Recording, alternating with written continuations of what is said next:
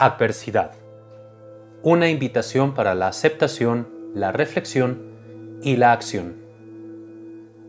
Adversidad se puede entender como la cualidad de algo o alguien que resulta contrario al sujeto. La adversidad puede no estar limitada a un área específica de nuestra vida ni a un momento específico, sino que ésta puede y confronta todas nuestras creencias en nuestra vida diaria. Del latín adversitas y del prefijo ad, hacia, versus o dado la vuelta, y el prefijo dad, que indica cualidad.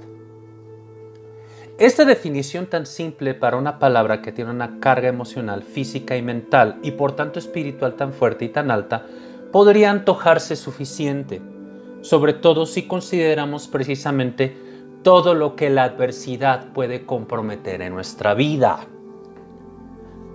No debemos confundir adversidad con crisis. La crisis es cíclica y parte de la naturaleza de cualquier realidad, de cualquier sistema, ya que todo aquello que configura una realidad es temporal y variable. Cuando una de esas variables desaparece, la realidad tenderá a reorganizarse para mantenerse. A esta reorganización, a este cambio, se le conoce pues como crisis. La adversidad en todo caso son los efectos que provoca una crisis en nuestra realidad, en especial cuando dichos cambios confrontan directamente nuestro sistema de creencias y con nuestra forma de vida. Y aquí reside precisamente la gravedad de la adversidad y de por qué nos causa tanto pesar, no solo porque resistimos a abandonar la forma en que hemos llevado nuestra vida, sino porque nos resistimos a aceptar el hecho de que la adversidad nos saca de nuestra zona de confort.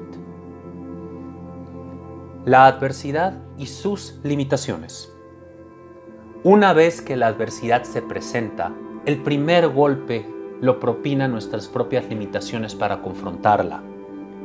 Y al reconocer las limitaciones que tenemos para confrontar la adversidad, necesariamente debemos identificar en cuál de las 4 etapas del conocimiento nos encontramos y actuar de acuerdo a ella. La primera etapa es inconsciencia de nuestro desconocimiento. La segunda es conciencia de nuestro desconocimiento. La tercera es aprendizaje que aquella que desconocemos. Y la cuarta es inconsciencia de nuestro conocimiento adquirido. Vamos a explicar cada una. La primera es la inconsciencia de nuestro desconocimiento. Esto es en esencia cuando no sabemos que no sabemos a qué nos enfrentamos. Aquí lo que tenemos que hacer es adquirir toda la información para poder preguntarnos y respondernos qué es lo que está pasando. Aquí no sabemos que no sabemos. La segunda etapa es conciencia de nuestro desconocimiento.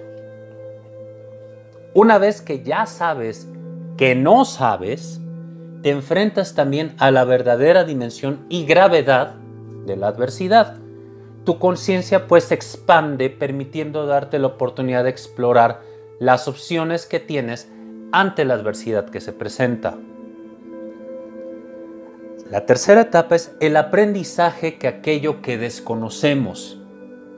Movido por la etapa anterior, nos dedicamos a adquirir toda la información útil para confrontar esa adversidad, adquiriendo también nuevas habilidades que ayudarán a contener, sortear y eventualmente prevalecer sobre esta.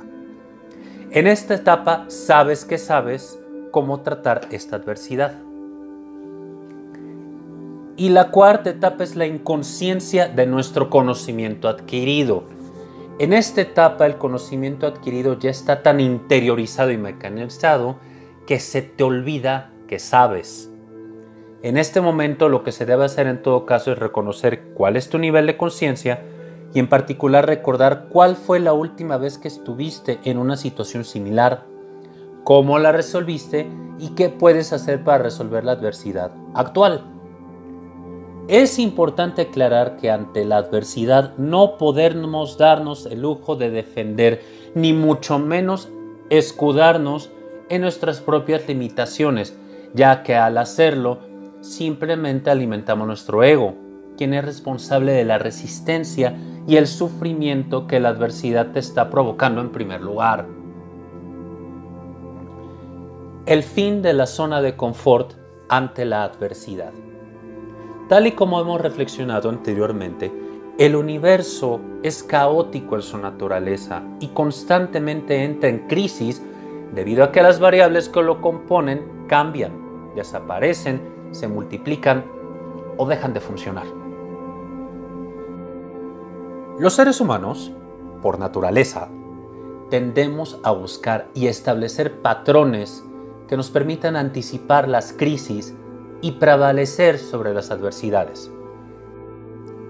Esta cualidad de nuestra especie nos ha permitido acumular todo el conocimiento y hacer uso del desarrollo tecnológico, cultural, intelectual, científico, económico, social y fisiológico del que gozamos hoy como raza humana. Este desarrollo también ha traído a nuestras vidas una falsa ilusión de seguridad ante el mundo y ante la realidad. Aun cuando sabemos que todo tiende al cambio, tendemos a pensar y actuar como si todo estuviera bajo nuestro control y que incluso podemos posponer, evitar o revertir estos cambios involuntarios e irremediables. Hemos creado una zona de confort. Y no solo la hemos creado, sino que además la hemos hecho el bien más preciado para nosotros, ya que nos refuerza nuestro ego la falsa ilusión de control sobre todo lo que influye en nuestra vida diaria, cuando en realidad solo tenemos control sobre nuestros pensamientos, palabras y acciones. Desde la zona de confort, damos las cosas por hechas y dadas. El amor de nuestra familia y amigos, la lealtad de nuestros clientes y socios, la salud física, mental y emocional, nuestra longevidad y hasta nuestra integridad y seguridad, manteniéndonos en un estado de resignación, placer, inconsciencia e inacción. Incluso si sabes que no eres pleno, feliz, próspero, saludable o que no se vive en paz, armonía y amor, el ego que te encadena a creer esa ilusión de seguridad y de control por un lado y el miedo a enfrentarse a lo desconocido por el otro, te mantendrán encadenado esa zona de confort que ciertamente no te va a matar, pero tampoco te dejará vivir como realmente mereces. Por tanto, al enfrentarnos a la adversidad, y cuanto más amplia sea nuestra zona de confort, mayor será el cisma que nos empuje fuera de esta. Y mayor será también el golpe que recibiremos en el ego. La adversidad, tu aliada, disfrazada de enemigo.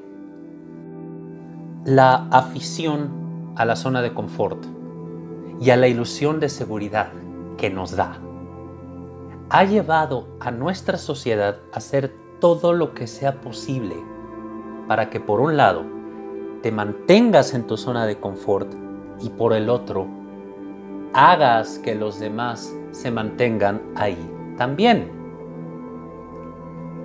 En pro de esta ilusión, se nos vende la idea que nuestro tiempo es demasiado valioso para dedicarnos a perseguir nuestros sueños y buscar nuestra verdadera felicidad.